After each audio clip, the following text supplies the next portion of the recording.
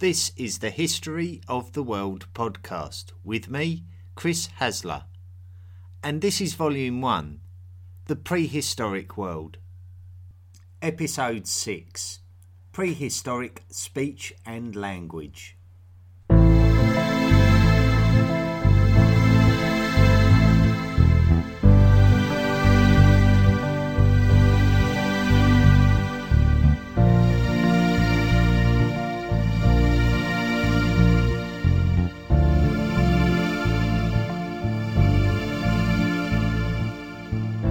Previously on the History of the World podcast, we have tracked the story of human evolution from the last common ancestor of humans and chimpanzees to its hominin descendants, which are those animals distinctly pre-human and the first human animals. We have explored the way that hominins have physically changed. We have also looked at the necessary changes required to move with the times as the climate of the earth has changed. We have seen how the hominins had to spend less time in the trees and more time learning how to survive on the ground. This has in turn led to changes in diet and intelligence. We have been motivated into quickly learning how to use our surrounding resources to survive, such as exploiting stone and fire and manipulating these resources to aid our survival. We have seen how we felt it necessary to expand from our home in Africa and look for different surroundings, safe in the knowledge that we have learned enough to be able to adapt to the altering conditions of living in lands further north than the more temperate and predictable climates of Africa. One thing has to be taken very seriously though. Humans would not have been able to do this had they not existed in tribal groups of what is suggested to be around 30 or 40 members, and these individuals within the groups must have had the ability to effectively communicate with one another so that the tribe could work together as a cohesive unit. So how did they do it? Did they talk to each other as we do today? And what language did they use if so? Now, our previous podcast episodes have looked closely at the hominins themselves and their ability to manufacture stone tools and manipulate fire. Most of the material used has been based on archaeological evidence, such as fossilised hominin bones and the stone tools themselves and scorched artefacts. These have done a lot to enable us to construct a story of the evolution of humans. Where on earth do we go to excavate conversations? It is an impossible thing to do. Voices and conversations do not get buried for 3 million years to be discovered by archaeologists. Language. We have to develop an understanding of the modern human's ability to speak and to develop language. Clearly, language usage is a process developed in the brain. So what do experts say about our brain and what its processes are in relation to language? Language itself can be broken down into the following aspects. Firstly, the ability to make a vocal sound. The brain must utilise the mouth and throat to make the sound, and the ear must be able to interpret the sound. This is not even completely dissimilar to sign language, where the brain must utilise the body to make a movement, and the eye must be able to interpret the movement. It is a form of communication, and the brain processes are very similar. The brain must also be able to process how the individual words or actions construct a general meaning when put together. For example, a fire is a hot thing which burns things. A place is a particular location. However, a fireplace is somewhere where a fire is contained. So the two words together have a specific meaning which needs to be known and remembered by the brain to be understood. This kind of word is called a compound noun. The same cognitive principle applies when talking about sentences. The manner in which something is communicated is important too. If I was directing you to go somewhere to find a piece of food and I knew that it was near the fire, I might suggest that you look out for the fire. which would allow your brain to understand that I was telling you that the food was near the fire. However, if I was to shout the exact same phrase in a very excited fashion, "Look out for the fire," then that might mean that you were too close and were in danger. Even if I was sitting next to you by the fire eating the food, purely by gesturing a piece of food towards you, you could easily translate that as an invitation to share my food with you without me even saying a single word. All of these put together would be our language to each other, and therefore our means to communicate with each other. A great deal of these processes are carried out in the cerebral cortex of the brain, which is the bulk of the brain as you look at it. The cerebral cortex is responsible for memory, perception, awareness and thought, among other things, as well as language. All of these things were undoubtedly enhanced constantly throughout hominin evolution. So a large part of understanding how our cognitive capability evolved would be to study how and when our brain changed during its evolution. Certainly we have touched on this subject previously when we discussed the evolution of our brain and the phenomenon of its size increase, what we call encephalization. Encephalization. So we could suppose that our cognitive ability and therefore our language skills could be closely linked to the size of our brain. So if we say that the average modern human brain is about 90 cubic inches in size, then going backwards in history, Neanderthals on average were 87 cubic inches, so very similar. Homo erectus was 59 cubic inches, so significantly smaller. Homo habilis was 40 cubic inches, so less than half the size of modern humans.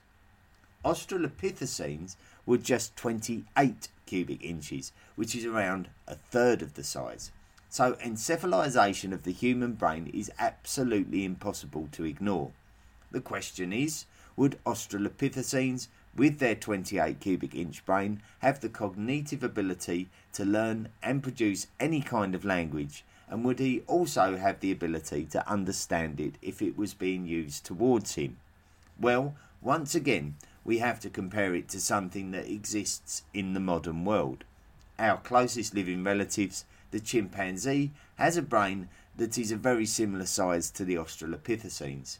So, can a chimpanzee learn and use a language? This is a question that has been asked many times in the past.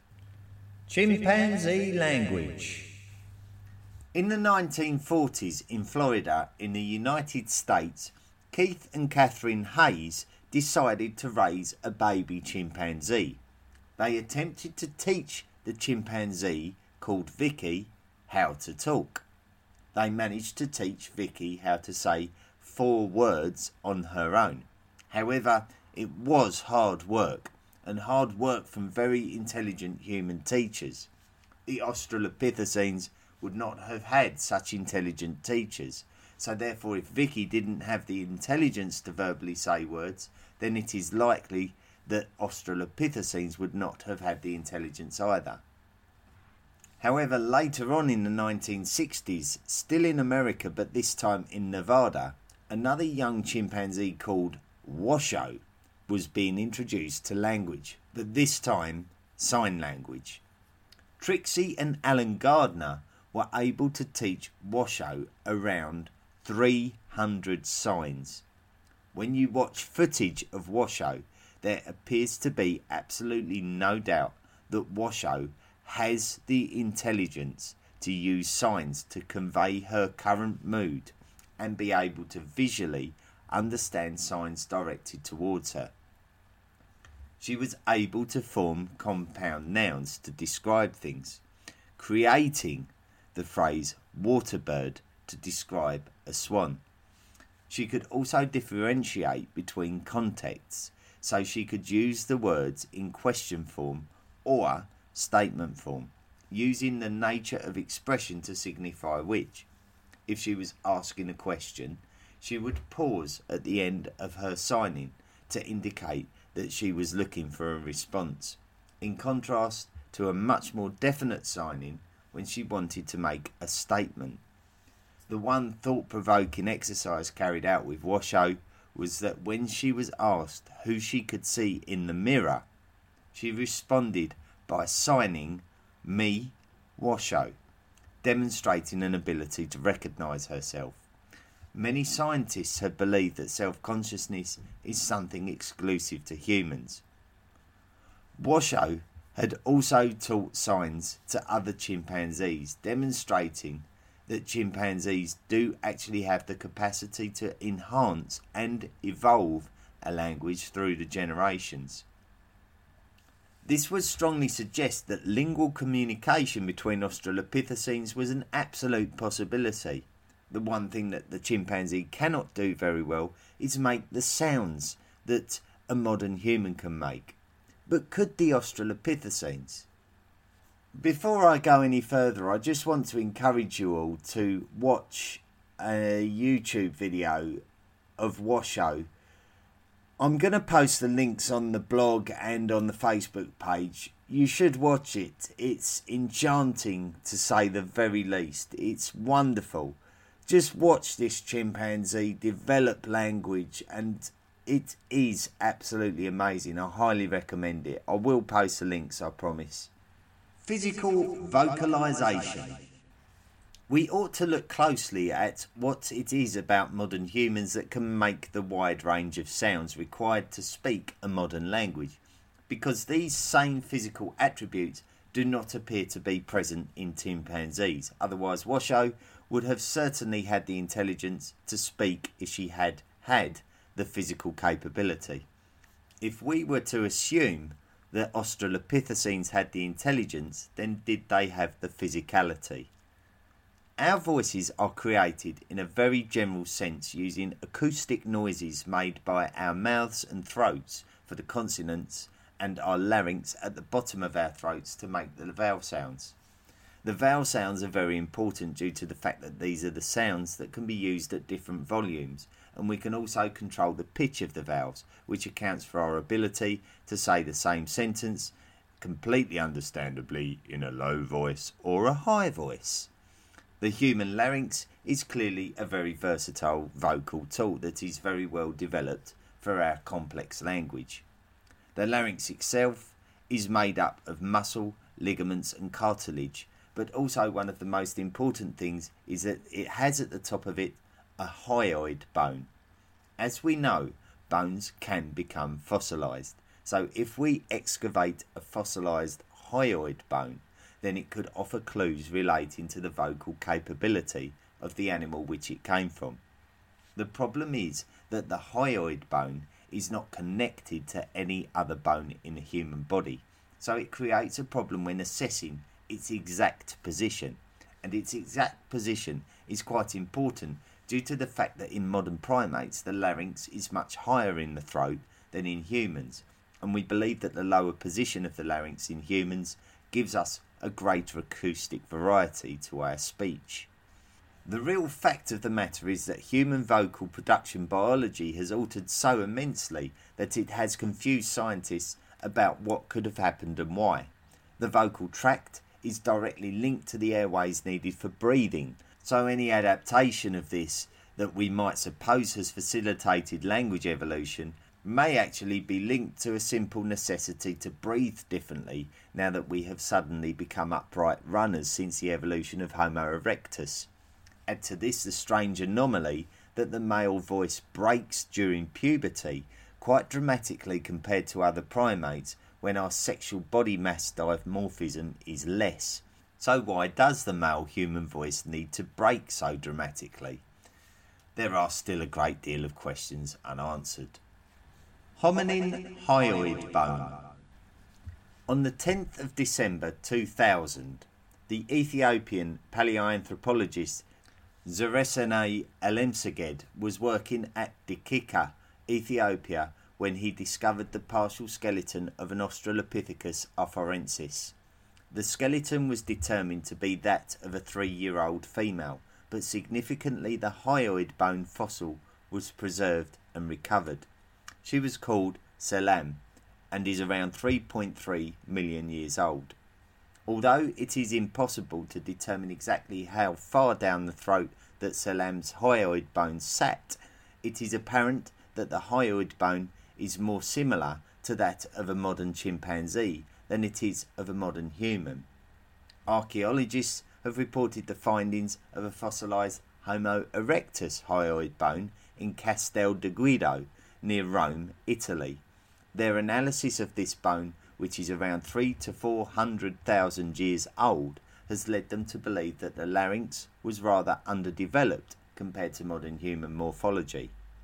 The Kibara II Neanderthal, which was found in Kibara Cave, Israel, dates to 60,000 years ago and was found with its hyoid bone too. This time the hyoid bone was determined to be very similar to that of the modern human, leading some experts to claim that the Neanderthals did have a good vocal capability and would have spoken in languages. As ever, there are those that contest this and believe that this doesn't categorically prove anything, even claiming that pigs have hyoid bones similar to humans. And when was the last time anyone had a conversation with a pig? We will discuss the Kibara II Neanderthal in more detail in the next podcast. What does all this mean? Well, if you want my non-expert opinion, I do believe that all we have discussed in today's podcast bears relevancy to the story of how human speech and language evolved. As with anything that evolves, it will evolve slowly. We should not think of speech and language as something that just happened one day. Hominins older than 10,000 years ago had a comparatively simple lifestyle and would surely not have needed to communicate on the intellectual levels that we come across in the ancient societies of Greece and Egypt, for example. However, Homo sapiens have existed for almost 200,000 years, and this is probably a big turning point in the history of speech and language. Communication, speech and language will have existed in some capacity right back from the Australopithecines. Even if it was simple grunts, cries and bodily gestures, it would have been a form of communication and language. As the pressures of climate change and evolving into the dexterous and upwardly mobile Homo erectus dawned on the hominins, their ability to communicate would have had to have improved as a consequence, although it would have still been very archaic by our own modern standards.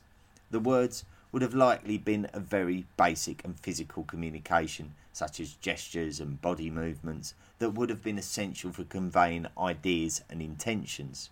I believe that these hominins would have had the intelligence to communicate to a high standard, but the pressure to develop a complex language would not have been there like it has apparently been in the last 500,000 years.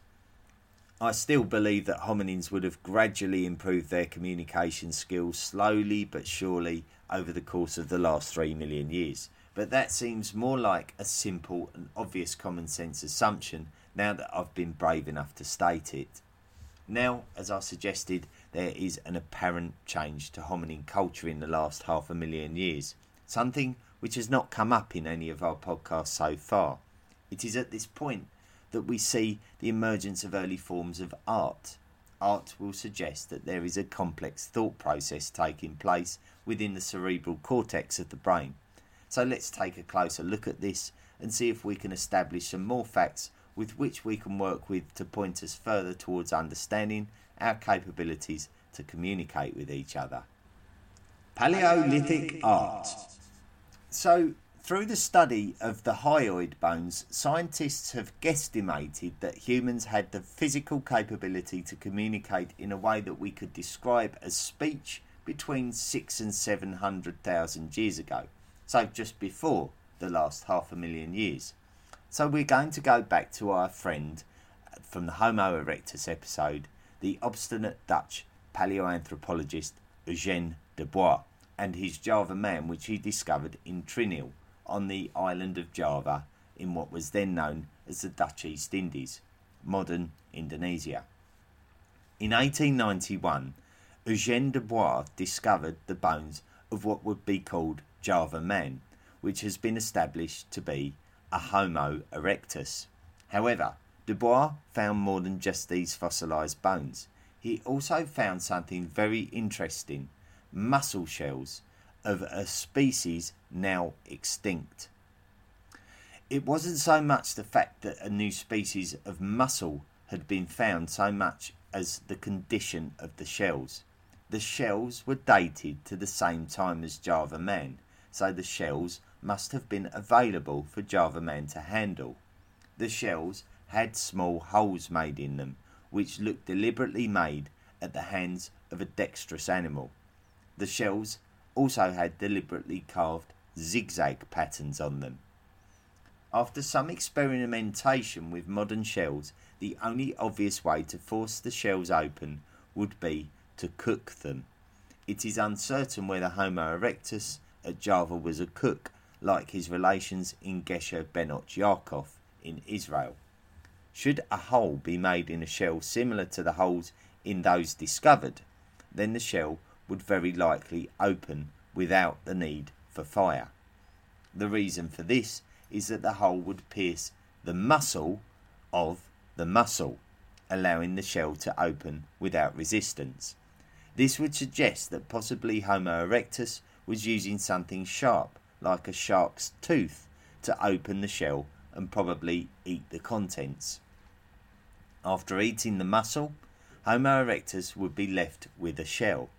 Now, there is a notable lack of stone tools recovered from the site at Trinil, Java. Therefore, it is thought that maybe Homo erectus manufactured a cutting tool from the sharp edges of the shell. A simple little bit of modification and it would be very effective. The big quiz is regarding the carved zigzags and what they signify and symbolise. The zigzag can only be described as deliberate, and carving looks like it's been done with care. It is quite geometric, meaning that it is not randomly and hurriedly hacked onto the surface of the shell. It is a very neat zigzag. Could it have been a means to identify the tool? The one with the zigzag is the tool and not just a discarded food item. Could it have been a means to identify ownership of the tool? Maybe the one with the zigzag specifically belonged to an individual who would have taken umbrage to another using his shell and not his own. Was it simply an act of boredom? Whatever the answer is, regardless of dexterity, it does show a considered act that would require a degree of cognitive ability, and therefore it would be apportioned to an individual who would have been able to linguistically communicate to a significant level. Certainly when studying our cognitive ability to speak to one another in a language, we have studied the artistic ability of humans, not least of all the abstract art we find in cave paintings from the last 50,000 years. So it would make sense to track artistic work back to its origins to establish the human capacity for abstract thought.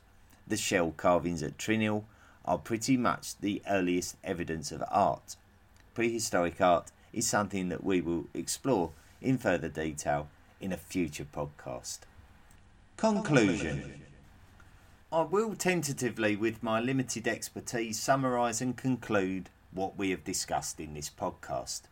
3 million years ago, the Australopithecines would have very likely been communicating with one another, sharing information about food and predators with a series of body movements and shrieks, not unlike modern chimpanzees. Over time, Australopithecines made way for Homo habilis. Homo habilis would have undoubtedly had much more controlled way of communicating, and probably more complex than the Australopithecines. It would have likely not resembled modern human conversation at all, but would have been enough for two of them to have shared an intimate experience of showing each other how to create the odd older one stoneflake tool or two. But the skill would have been much more of a watch and learn experience than a lecture, which would have been completely beyond Homo habilis. Moving forward to Homo erectus, I think that maybe the grunts and groans would have formed a kind of language that a fellow Homo erectus would have been able to determine the insinuations of. There would have been vocal noises that would have alerted fellow Homo erectus to dangers such as predators, and very likely vocal noises to describe the type of predator and maybe even the amount of predators and the distance away that they were. You could even suggest that this is a sentence in a very basic form. They probably had many hundreds of names for things, but they would not have had the range of sounds and the ability to control the air going through their vocal cords to construct syllables. They still would have only been able to make basic sounds. It was very likely not until Homo erectus was coming towards the end of its tenure around 500,000 years ago that the vocal ability of hominins started to become more like modern humans. Grunts and noises would have become more like words, but it would have been a very basic communication. A sentence would have probably not contained much more than a handful of words, partly because it wouldn't have been completely necessary to have a wide vocabulary, and the receiver would not have had the mental capacity to process a complex conversation. The basic needs would have been all that needed to be communicated, and there is no evidence of much abstract thought such as a religion or complex society until the emergence of much more modern humans such as Homo sapiens and their cousins, the Homo neanderthalensis, who not only would have had the modern physicality to speak in sentences, but have had the cognitive ability to think abstract thoughts, albeit in a very basic manner to begin with. Next time, we're going to go back to the chronological story and meet the Neanderthals in an episode which I have been very much looking forward to. I would imagine that the Neanderthal episode is probably one of the more highly anticipated episodes of this paleoanthropological prehistoric volume of podcasts. So I'm really looking forward to getting involved with them and learning more about this pop culture inspiring strange human. Thank you very much to those of you who have been following the podcast. This first volume, which is the prehistoric volume, will go on for around about 25 podcasts before we move into the ancient period. And that will be volume 2 of the podcast, so we're going to be constructing it in volumes. There's going to be 7 main volumes and it's going to take us a long time to get through them. However, it should build up a fantastic library of history and we can visit the periods which interest you more than anything. Also, I'd be very willing to hear from you if there's any aspects of periods that we cover, especially this period at the moment, where you want to find out more, because the direction of this podcast is also very much down to you. So although I've got a game plan as where this is going, I'm very much at your mercy. It's your podcast. I'm very interested in what you think. So I invite you to interact with me. Either email me at historyoftheworldpodcast@mail.com or get in touch with me through the Facebook page. You'll recognise the logo. Come and visit me. Give me your feedback. Instigate a conversation between fellow History of the World podcast listeners. I really want to share these videos of Washoe the chimpanzee, which are absolutely fantastic. Fascinating watch. It's about an hour in 2 YouTube videos. I highly recommend you make time to watch it. It will really give you the facility to gain your own opinions about chimpanzee language and how we can transpose that onto making our minds up what could have happened with speech and language throughout our evolution over the last 3 million years. So I'm really interested in your opinions. Please go and watch it and please contact me. Well, that's it for this week. Next week, it's a big week. The Neanderthals. I can't wait until we link up again. So thanks for listening and cheerio. The History of the World podcast is available on many different podcast platforms. So please don't forget to rate and review us wherever you find us. Visit our website at historyoftheworldpodcast.com and email us at historyoftheworldpodcast@mail.com.